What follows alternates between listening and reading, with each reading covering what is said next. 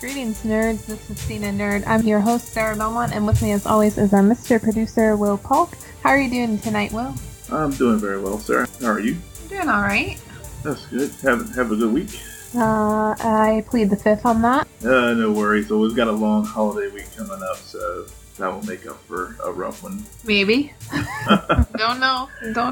Well, cool. Well, hopefully it makes up for it. How's that?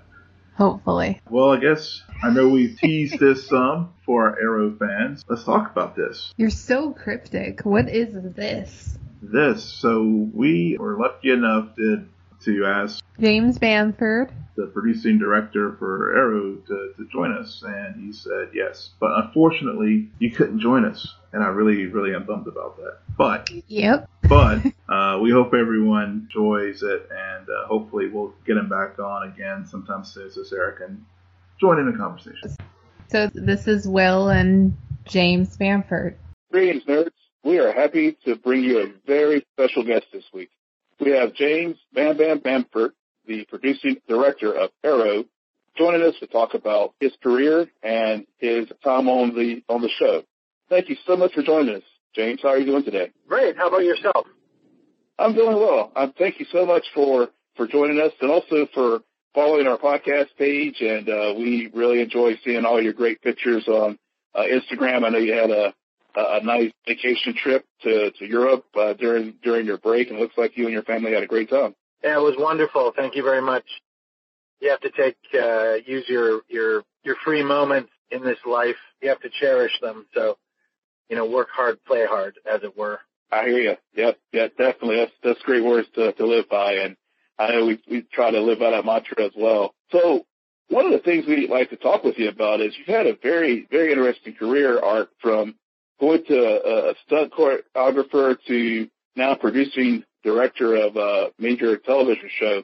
And we just like to, for our listeners who many of them who are familiar with you, but some are not, if you could just sort of introduce yourself to us and, where does your story start and what drew you to doing stunt work and then leaded you to the work you're doing behind the camera now? I was brought up in Victoria, British Columbia, Canada, small town.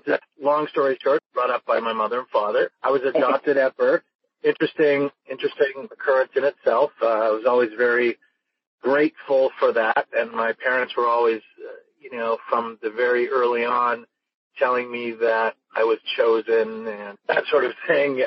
So I grew up feeling very confident and strong about choices that I made within the confines of a small town and whatnot. Went through, a lot of athletics programs growing up and landed in martial arts 8 years old. The foundation and platform for me for the rest of my life, essentially self-discipline and hard work. And all of that have sort of spilled over into other aspects of my life stemming from martial arts. I was very fortunate to have been able to attend classes and really push myself from a very early age, and then apply that same formula, if you will, to other aspects of my life, and then eventually into the film industry.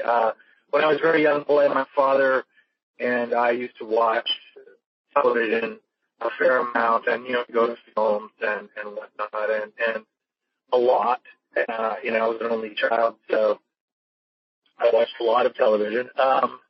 Right. I was going to ask you, what was your favorite program? There were a few that we watched quite regularly. One of them being The $6 Million Man. Oh yeah. Starring Lee Majors. Favorite Charlie's Angels. They were just, the programs that were on at the time, they were just indicative of that period of time in history and, what was going on television. And there was a certain amount of suspension of disbelief that went on in television there. Even as a small child, I could see, mostly everything was filmed in Los Angeles. And you could clearly see, I wondered, strangely enough, I was curious as to why every television show that I viewed, I didn't know why there had to be palm trees seemingly in every city, on every show. So eventually the realization came to me that, pretty much every program on television was filmed in the same city. No matter what, it said that it was Los Angeles. And even an 8-year-old, can figure that one out, after a certain amount of time. So if the show's being filmed in Southern California, growing up watching Knight Rider, I was wondering why Michael Knight always walked around warm Southern California in a black leather jacket. Yeah, right? Exactly. Yeah. Like my question, like I said, when I was at that age was, why were there always palm trees? There's no palm trees where I live. Why are there palm trees? It was interesting. And very early on, I started, with visuals, I started forming sort of, I tried to pick out where something was filmed. And this is, 8 or 9 years old. I was, like I could tell right away if something was shot in New York or Los Angeles, having never been to either one of those cities. Yeah. Which is very strange, come to think of it, now.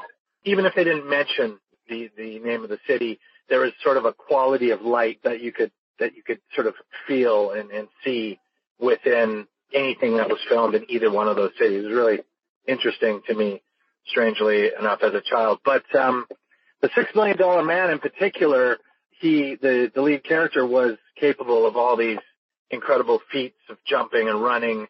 He could run 50 miles an hour. And I would always ask my father, who's not with us any longer, how does he do that, Dad? Like, how come, can I run 60 miles an hour? Can I jump over fences that are 20 feet high? And he would say, well, that's not him, son. That's a stuntman. Okay. And after that, I started to be really curious as to what's a stuntman. Oh, wow. And then, later on we'd watch movies like Hooper, which revolved around, the whole stunt part of the industry. And then the stuntman became unveiled to me, and sort of the whole stunt industry. And Wonder Woman came on television, which we also watched with Linda Carter.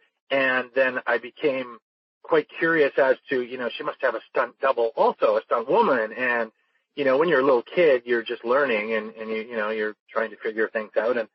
And then I heard about her stunt double, which was, there wasn't social media back then. You had to sort of research things in a different fashion. I was going to say, a lot of us that read Starlog magazine, that would be the social media of the day. Exactly. Magazine, 100%. I would search and look for articles on stunt doubles and stunt people. And we'd go, we went to Disneyland on a trip. I think I was, again, 8 years old. Went to Disneyland and, of course, Universal Studios at the time. Mm-hmm. And all I was interested in was the live stunt show. I didn't care about anything. I didn't care about the rides. I didn't get, I wanted the behind the scenes stuff. I wanted to learn. We'd see the live stunt show and, there was stuntmen, stunt women, and, it was just really interesting to me. And I began to start to break it down for myself. Later on, I was a juvenile corrections officer, in Victoria, Canada. Okay. And at the time I was also teaching, karate, for my instructor at a karate dojo. But basically I grew up in a karate club, after the age of 8. I just stayed there and kept training, eventually became an instructor.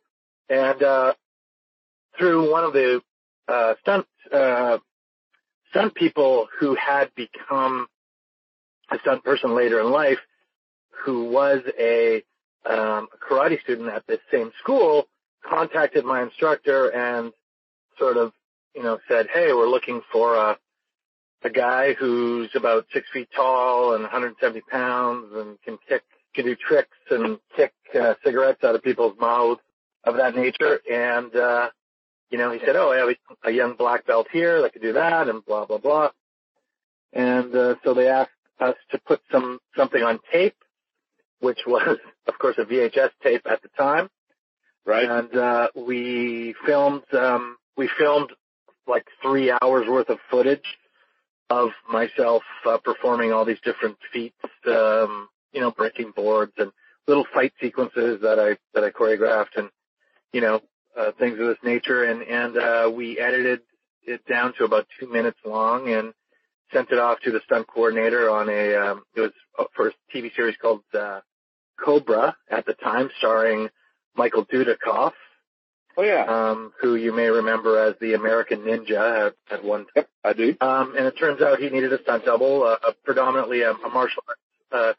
He needed a martial arts fight double at the time. And long story short, they had me come over to Vancouver and audition for them in person just to make sure I was the person on the videotape and that I could do all the things that were promised. Next thing you know, I was asked if I had a place to stay because I was working tomorrow. So, awesome. That's a great story. And there you go. And my stunt career started. I was literally thrown into the mix. I was thrown onto set and asked to choreograph the fight on my first day on set. The fight of which my character was the central, combatant. Okay.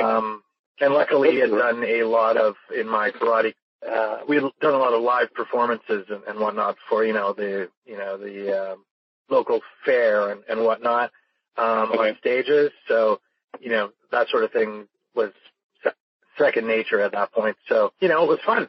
What I didn't realize was, at the time, my first day on set, I didn't realize that, I just thought it was me. Okay, it's me now. I'm fighting. So it wasn't made clear to me that I was, yes, I was a stunt double for the lead character, which in this case was Michael Dudikoff. He was a Navy SEAL and all sorts of things. But it wasn't made clear to me that I should be mimicking his, posture and his, the way he walked and all his little idiosyncrasies and whatnot. So, I just went into full, Bruce Lee mode and it was I think it was quite humorous as to, the result, because I just started fighting the way I thought. I was a huge Bruce Lee fan also. Sure. If you weren't a Bruce Lee fan, I don't know what you were into back then. It was sort of like it was, either Bruce Lee or Chuck Norris, and then later, I guess in later years, Jean-Claude Van Damme. Yeah, I just stuck with Bruce. Muhammad Ali was a huge influence and inspiration to me as well, just throughout my life. Both as a boxer, as an athlete, but sort of as a human being as well, and as a political activist. Right. Through history, Muhammad Ali had a great effect. Bruce Lee also, outside of his film work, was a great man, a great philosopher, and a martial artist, to his credit, a real time martial artist. I never was a Van Damme fan. I was a bit of a Chuck Norris fan, not to, but to a greater extent, Bruce Lee and Ali were my two guys. Later on, my mother worked at a Cablevision company, local Cablevision company, so I had access to foreign films. So I was also a Jackie Chan fan from very early on. Long before he was known to the United States, I was watching Jackie Chan films, his Chinese films that weren't even dubbed at the time. They were in Chinese. So I was watching those films, old kung fu films, and Jet Li, like long before, he was ever popular in the United States. So, and so that part of the film industry and that was fascinating to me. Yeah. Let me ask you, given that you've mentioned so many famous martial artists and not only from the film industry like Jackie Chan and Jet Li and Bruce Lee, what in your current I'll use this to sort of segue as to how you got to Arrow. Did you, in your professional career as a choreographer and stuntman, implement some of their techniques into your choreography when you were, on set and working on different productions? Of course. Constantly, I would pay homage to moments that I loved from films, Enter the Dragon, Chinese Connection, Big Boss, things like that, Bruce Lee films, Jackie Chan films that I loved. It was difficult in the beginning, though, as they just weren't as accepted in the mainstream film and television here. Okay. So I was literally told one of the first fight sequences that I was participating in, I was literally told by one or two of the other, the stunt guys that I was fighting, I was told to slow down and to form at stunt speed. They said the exact quote was, "I need you to fight at stunt speed, not karate speed." What does that even mean? I didn't.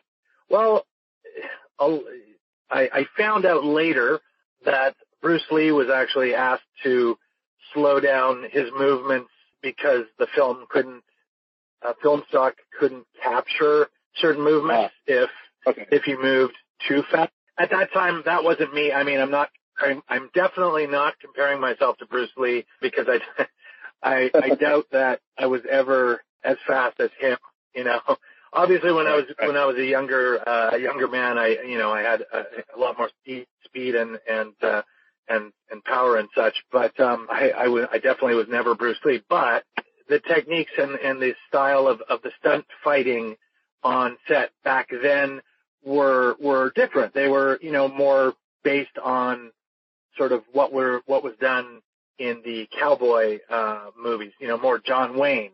And so the timing was much more one beat timing. So, one punch, one block, one punch, one fall, and it was 1, 2, 3, 4. Okay. And I was, I wasn't taught to fight like that in the martial arts. I was taught to beat your opponent to the punch and and hit them 5 times to their one punch and, hit them 10 times before they hit the floor sort of thing. It baffled me that somebody was telling me to slow down. It didn't make sense to begin with. And of course, you're the new guy, so you adapt to what's asked of you because you want to fit in and all that sort of thing with the current industry standards and that sort of. And then later, as you start to realize, you see yourself on camera, I'd see myself on camera and think,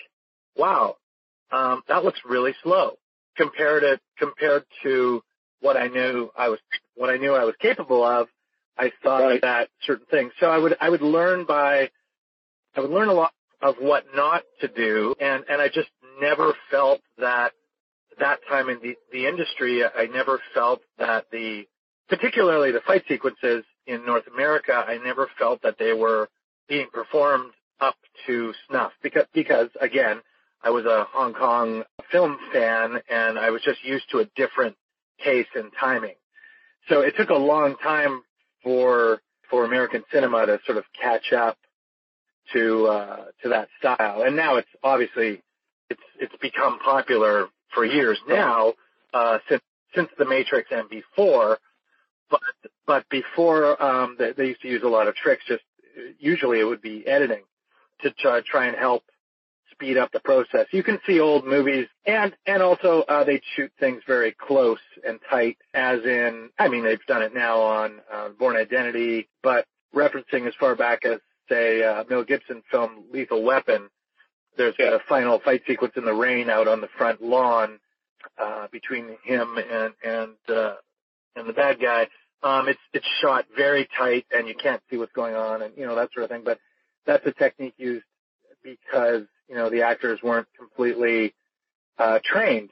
And, you have to sort of do that to hide the fact that their movement isn't, they're not martial artists and they're not Navy SEALs. They're not what have you, whatever the characters are meant to be.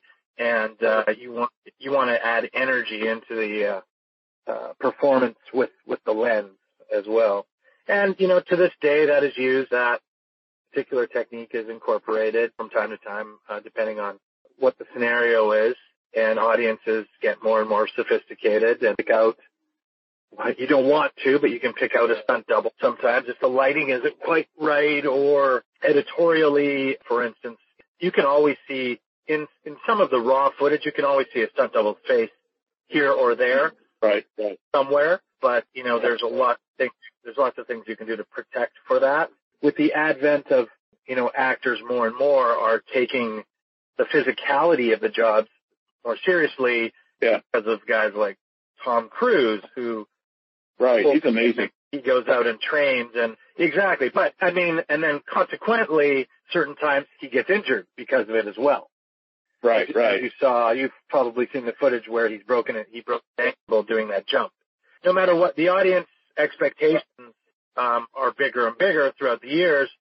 People forget that a stunt is a risk performance. There is a risk. People are still, even with visual effect augmentation, people are still risking their lives. The stuntmen and women are still risking their lives and the injury. It is still an industry where the people performing it come to work every day, and there is a 100% injury rate. Everybody gets hurt. It's the degree of the injury or the pain that we want to decrease every year. Right. The safety factor, and everybody, you learn something every year.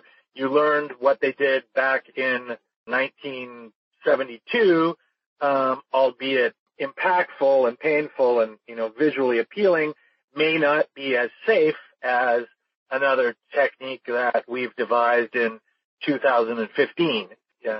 Stunt people are always adapting and learning and overcoming new obstacles. Yeah. And that's... Yeah, I'm glad you brought that up. I mean, I think folks forget that sometimes in our enjoyment of the stunts, we sometimes forget the dangerous nature of it. Just recently what happened on the Walking Dead set with their stunt person who was killed, I think, performing a stunt, if I recall. Yeah, there was. There's, you can name several instances on different set. Accidents do happen, and when something happens like that, not only the fans, but the studios, the other stunt people, the actors, the crews, everybody's reminded that this is real. And, there's a lot of people that would come up and say, I want to be a stunt person. And you'd say, okay, well, jump off that loading bay and to your back, land on the cement for me, and now do it 10 times in a row. No, actually 15 times. That's what the stunt person has to do on set every day. Wow. That's people don't always realize. Yeah, it's not necessarily they only see the finished product. So right, it's not a one take kind of thing. It really is. It's choreographed just like any other scene that's been shot. Yeah, it's choreographed. It's rehearsed. It's and you try to, at least on our show on Arrow, we try to keep going until you get it right. Unfortunately, one of the big battles on television, on any television program, not just ours, is time. So right. Our show is very ambitious. On Arrow, the scripts are very large and the action sequences are very large and detailed, and that takes time to shoot. And we're always fighting the clock, and safety is one of the big issues that has to be maintained at all times. Just sheer volume if we tried to count how many punches, for instance, have been thrown since the pilot of Arrow to the premiere of season 701, it's impossible because right. It's just there's been that many that we've lost count. How many fights have there been? How many punches thrown? How many jumps off the rooftop? Yeah. It's one of those shows. It's one of those rare shows where the level of the action is so high that, and the expectations are higher every season from everyone. Right. We're not on Netflix, although, we are on Netflix later, but we're not the bigger budget Daredevil, which came after us. We're not that. We're the first show of its kind, television-wise, after Smallville's incarnation, for years later, there wasn't anything until Arrow came out, and then it has spawned all these other shows. But we're still operating, basically on the same budget and whatnot, compared to all these other shows. We don't depend, for instance, on visual effects on Arrow as heavily as, say, even Daredevil does, or Flash, Supergirl, any of the shows where their characters are complete metahumans, for instance. Yeah. Our lead character and several of our other characters are, comparable to, say, the Batman of the DC universe, whereas he relies on his skills, intuition, and hard life and experience and training to get through and overcome his opponent. He doesn't have superhuman strength. He doesn't have, all these other things that a metahuman would have. So because of that, we also don't have the budget to support all these other skills. Except, our budget expands slightly when we shoot our crossover episodes because we have no choice because we have these other characters coming to visit the show. We have the Flash, we have Supergirl, we have Right. And you directed one of the episodes of the crossover this year, correct? The part 2? Season 5 and season 6, yeah, correct. The crossovers, I can only imagine how much more complexity that brings to filming. Now, since you're starting season 7, let's give the fans an idea of what's a given day of shooting of Arrow is like, from your perspective, from your days as a stunt coordinator to now as a producer and director. Completely different. They both, arriving on set is one thing, but it all stems from prep. Mm-hmm. So from the moment you receive the script, and that goes for every department, that goes from the costume department, hair and makeup department, special effects department, art department, construction department, everyone, A to Z, it starts with the script. Usually early conversations with the writers and our showrunners down in LA, sort of what's coming up. We like to have an idea so we can start thinking about coming up with ideas because, again, the schedule is, the time's ticking always, and the clock is against us. So we have to have ideas in the chamber at all times. We have 8 days to prep an episode. Wow. So from the time you get the script, generally, while the other episode is shooting, they're piggybacking each other. So while the other episode is shooting, we are prepping an episode, and we have 8 business days, essentially. So, Monday to Friday, and then 3 more days the next week. And then we're shooting. That's not very much time in the grand scheme of things.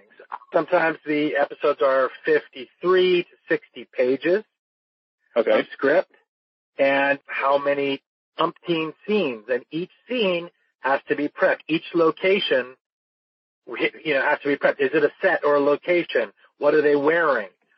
Is there fight choreography in that? Is there any rigging? What are the actors doing? What about character development? Are there any performance now? That sort of thing. That's from a director's perspective. But each script has all its own qualities that have to be attended to. There's no cookie cutter just going to do this. And, it's not a machine. Each script has to be handled differently. And we have a different director for each script as well. As a stunt coordinator or a fight choreographer, we get the script. We have go through a series of meetings, brainstorming sessions in the stunt department. There's a full stunt team here, which is different than historically the rest of the film industry. Usually you have one stunt coordinator and that's it, and he'll hire people coming in and out. It's becoming more popular now to establish the same model that you do on a feature film, which is you have a team, because just the sheer volume and the quality control level here on the show is very difficult. It would be impossible for one stunt coordinator. So we have a stunt coordinator, a fight choreographer who's also a stunt coordinator, a lead stunt double, and 3 or 4 other supporting stunt utility folks who given various tasks throughout the prep process and on set as well. We have stunt riggers, we have, you name it. So you get the script, you read it, you go through meetings and more meetings, you survey the locations, you go to rehearsals, you choreograph fight sequences, and then 8 days later, you're on set. As a stunt coordinator or the fight choreographer, you arrive there early, you call all your guys and girls, and you ensure everybody's prepared and rehearsed. And when you arrive on set, all that is done. You should be ready when you arrive on set. You know what time. The stunt performers go through hair and makeup. The coordinator goes right to set and should stand right beside the director and be ready. If the director decides to change their mind at the last minute, you have to run away and re-choreograph something at the last minute. Perhaps we try not to do that on this show because that can be both unsafe and also look, unpracticed and unpolished, which we like to avoid as much as possible. And then that's your day. The stunt coordinator, when a stunt is going on or when a fight is going on, basically runs the set as the director would, and they will interface with the director, with the camera department, with everyone on set, with the ADs, and the stunt coordinator or the director is calling the shots, essentially. Which is why historically stunt coordinators do roll into a second unit director quite often position, because essentially they are directing when they're running the set. And during the prep process, we instituted on this show, and it's been going on for years. I used to do it way back on a show called Jeremiah, way back in like the late 90s. We do on this show what's called a previs. We will shoot our fight or stunt rehearsals and then edit it into a sequence, add music, special effects, sound effects and all that. And we present that to the directors and the producers as a full package. Here's your fight.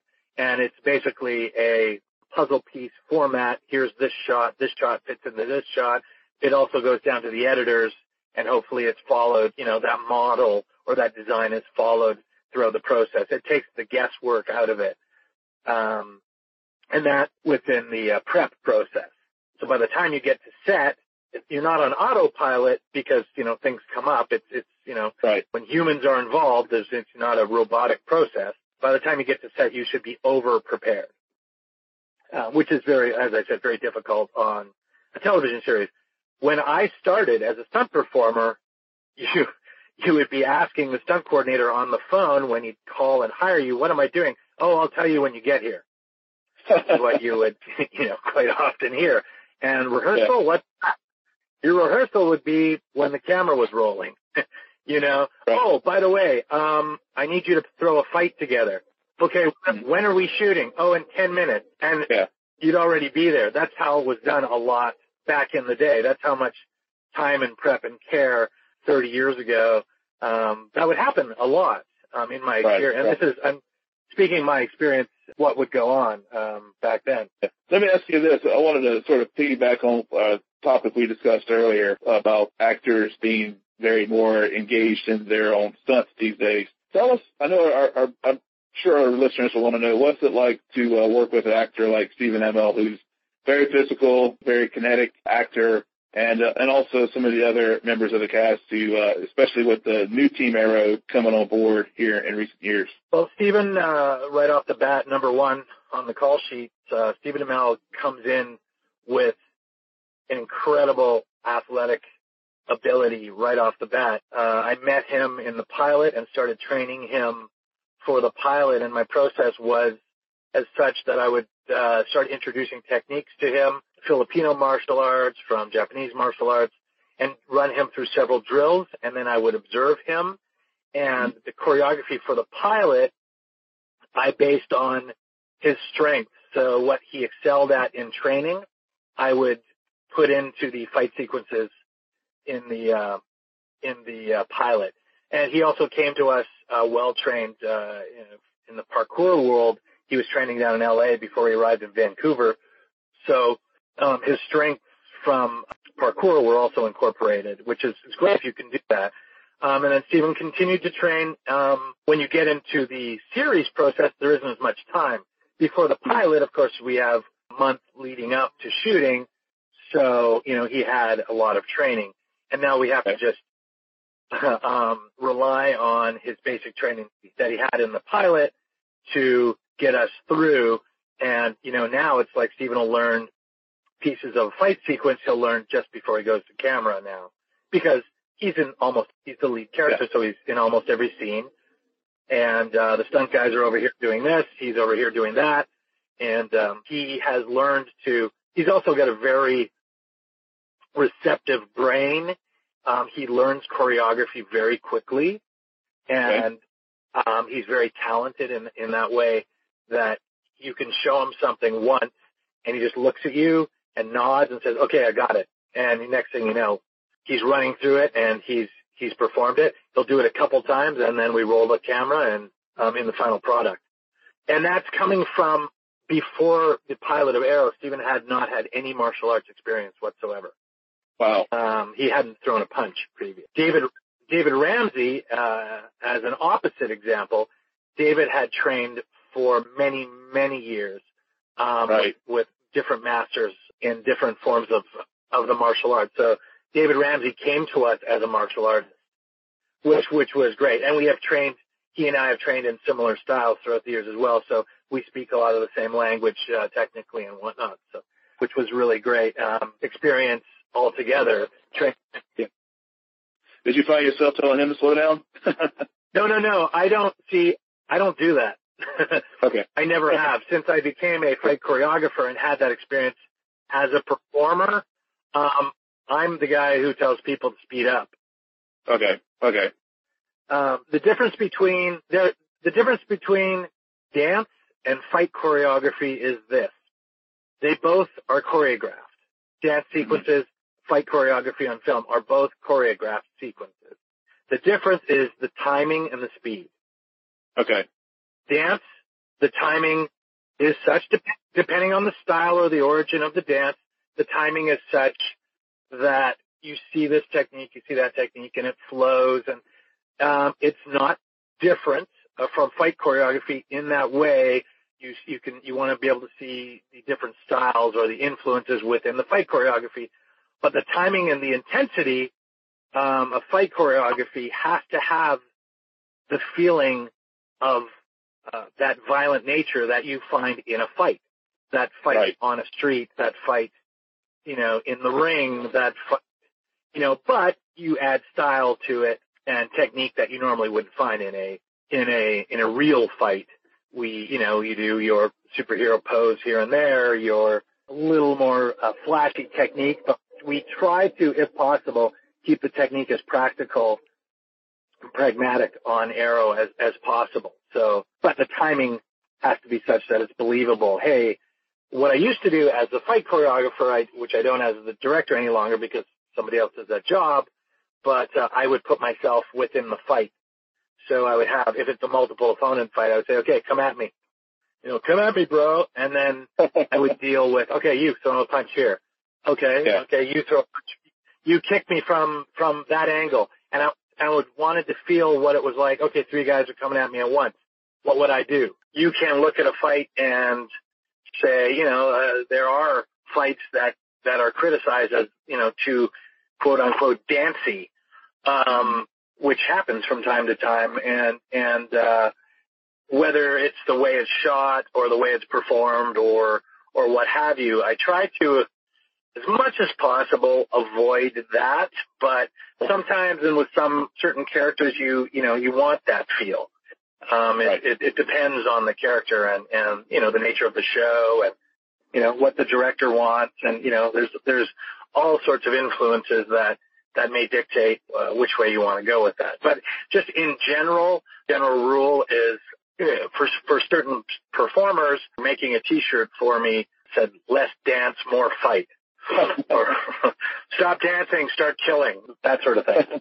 Because it's a fight. It's a fight. It has to feel like a fight. You have to feel the jeopardy, and you don't. And that's always, I've had actors that I've worked with in the past that come from a dance background, which is fantastic. because they have a great capacity for learning choreography very quickly and keeping their technique solid and that sort of thing. And then I have to go in and sort of break down, what's indicative of a fighter posture-wise, whereas a dancer is very open and in performance. They're showing their body.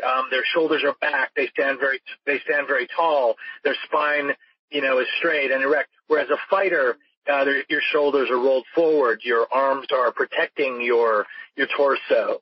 Your chin is down, so that you're making less of a target for your opponent. A dancer is making a bigger target, and if you look at a dancer from a fight perspective, generally a dancer is making a bigger target, and they're making themselves more vulnerable to attack, whereas a fighter is trying to make a smaller target. But of course, in film fighting, it's somewhere in between. Gotcha. So I had another question since we're talking transitions from stunt person to now director. What's exactly the role of a producing director on a show like Arrow? Essentially is somebody who is the keeper of the one of the things, the visual style and integrity of the show that's been established on the show. So he or her will direct several episodes, between 4 and 5 episodes, depending on how many episodes there are in the season, whether it be 22, 23, or 13.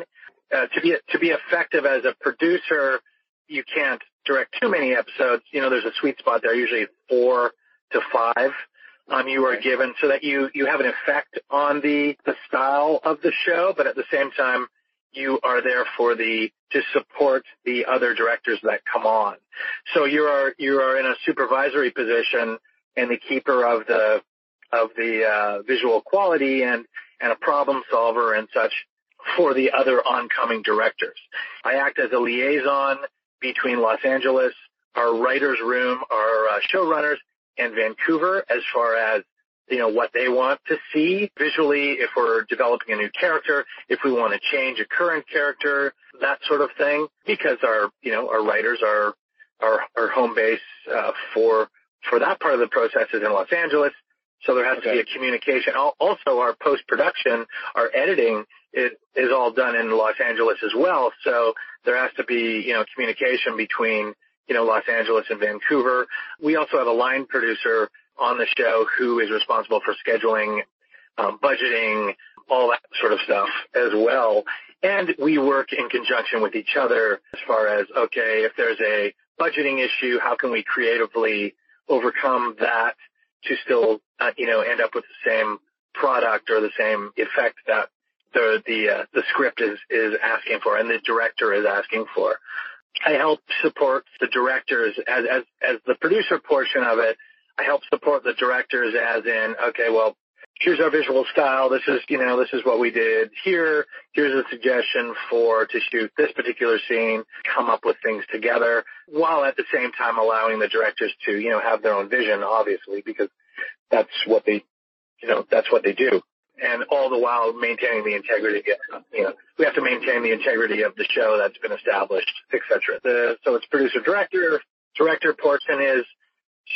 director portion is not only my own episodes that I'm given. Generally, you will be given the effectual episodes, the premiere, in this case, the crossover, the finale, 1 or 2 other episodes within the season, maybe sometimes the mid-season premiere or finale, that sort of thing. And then in between, the other directors have gone, they've done their episode, they've completed their episode, and they've left. Sometimes if our episodes are too ambitious, there's footage that's still required to be shot, and the outgoing director isn't available. They've gone on to another show. That's also added onto my plate. I do the reshoots, the pickup shots, the pieces that never got done because we ran out of time, that sort of thing. Okay. And when I'm doing that, I'm still working in conjunction with the other directors. The other directors are communicating with me the whole time on the phone, via email. We're discussing, what their wants and needs are and their vision. And then it's a collaborative process. Awesome. So so with that as a backdrop, what's been your favorite episode of the show been up to this point? I've never been that guy. People have asked me, as a stunt performer before, what's been your favorite stunt? Right. What's been your favorite stunt you've performed? What's been your favorite stunt? What's your movie? I've never been that black and white. I'm not that guy. I'm not even very early on as a child, somebody said, what's your favorite color? I'm like, I don't know. I like blue. I like red. It depends. I don't know. So I have very many fond memories, from this show, and I have a lot of fond moments, and there's just a very long list. I was asked the other day on Twitter, actually, who my favorite or most inspirational director was, and that list goes on forever. I've got, umpteen directors from different countries, men, women. I've been influenced by so many different, from so many different angles, by so many different people. Myself, as a stunt performer, it's hard for me to sit still. I'm a multitasker, so it comes as a help in this particular job. Two final questions for you, and I really do appreciate your time and being so open with us on our program. Why do you think the Arrowverse worked so well on the CW? To begin with, when it first came out, it was new. It was different. It is something that it was something that had never been done on the network, and say Smallville came out and that sort of thing. But we are a 100%, 180-degree difference from Smallville. I can, honestly say that this show, Arrow, had never been done before on television, in this style, this tone. Why does it continue to work? Because it's constantly evolving. It's while at the same time, attempting to maintain its core, its soul. I have one final question, which I think everyone would be mad at me if I did not ask you this, and without betraying any spoilers or anything, can you give us any hints about what we can expect in season 7? So many things. We have a new showrunner, Beth Schwartz, who's been on the show and involved with the show since the pilot. And she's a very, very talented, fantastic lady who's got a lot of great ideas and for the direction of the show. So I can honestly tell you that season 7 is going to be, albeit some of your favorite qualities of the show, it's going to be a renewed feel and direction to the show, 100%. And I'm very excited and very happy to say that we're all, creatively as an artist and as a director and somebody who's also been involved with the show since the pilot, you're always looking for new avenues to attack your creativity. She's got fantastic ideas in the direction of the show. There's also some new writers in our writers' room coming from different perspectives, different shows, and I think you're going to see a renewed vigor in just the energy. And, well, you'll see. Even in our old characters, you're going to see a different take on them, and while at the same time maintaining some of our favorite qualities that they have. Now, what can I give away as far as spoilers? What I can tell you is this. Ready? Ready. Are you ready? I'm ready. Nothing. You get nothing. Yeah. I had to try. Sorry, Bob. That's okay. I totally understand. I know we're all following Twitter and social media very closely to see whatever spoilers we can get, any still shots from Vancouver, etc. But I just, again, want to thank you so much for your time. It's been great chatting with you and learning more about your career and how you got to be where you are today. Follow James on Twitter. He's a great tweeter. Different, just as much energy as Steven without stepping into it like he does sometimes. But really do enjoy all your social media interaction, and thank you so much for joining us. Thank you, sir. I can say one thing to the fans out there of our show. All of our fans are very important to us. It doesn't matter what part of the fan base you're from. It doesn't matter which character you support. You're all very important to us. Know that. And if somebody doesn't retweet something or, you don't see something liked or what have you, people are humans, we're not, people have jobs to do too. So, our lives aren't always on Twitter.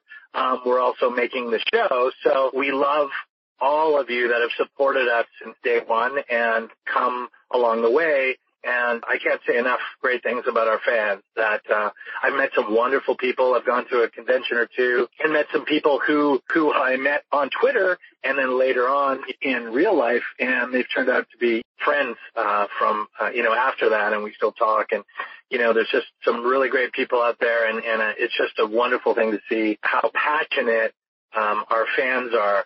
Now, as far as spoilers go, back in the day when I was a kid, and even not a kid, even now, I don't want to know what's going to happen in an upcoming episode of my favorite shows.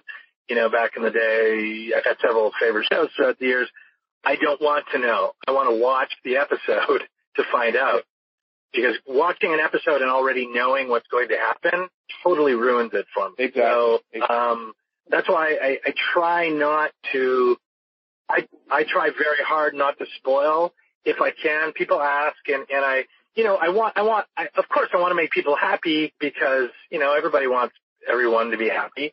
I think it's really important to watch a show with a clean slate and not know what you're getting into. And if there are qualities within an episode that are meant to surprise or shock you or throw you off, and to get the full effect of those story points, you need to go into the episode clean as a fan, and that's what I like to do as a fan anyway. Yeah, so our host Sarah Belmont, she's exactly that way. She avoids trailers just for that reason. Yeah, I want to be excited about an upcoming episode or a feature film. I don't want to find out too much about it. I just want to know who's in it.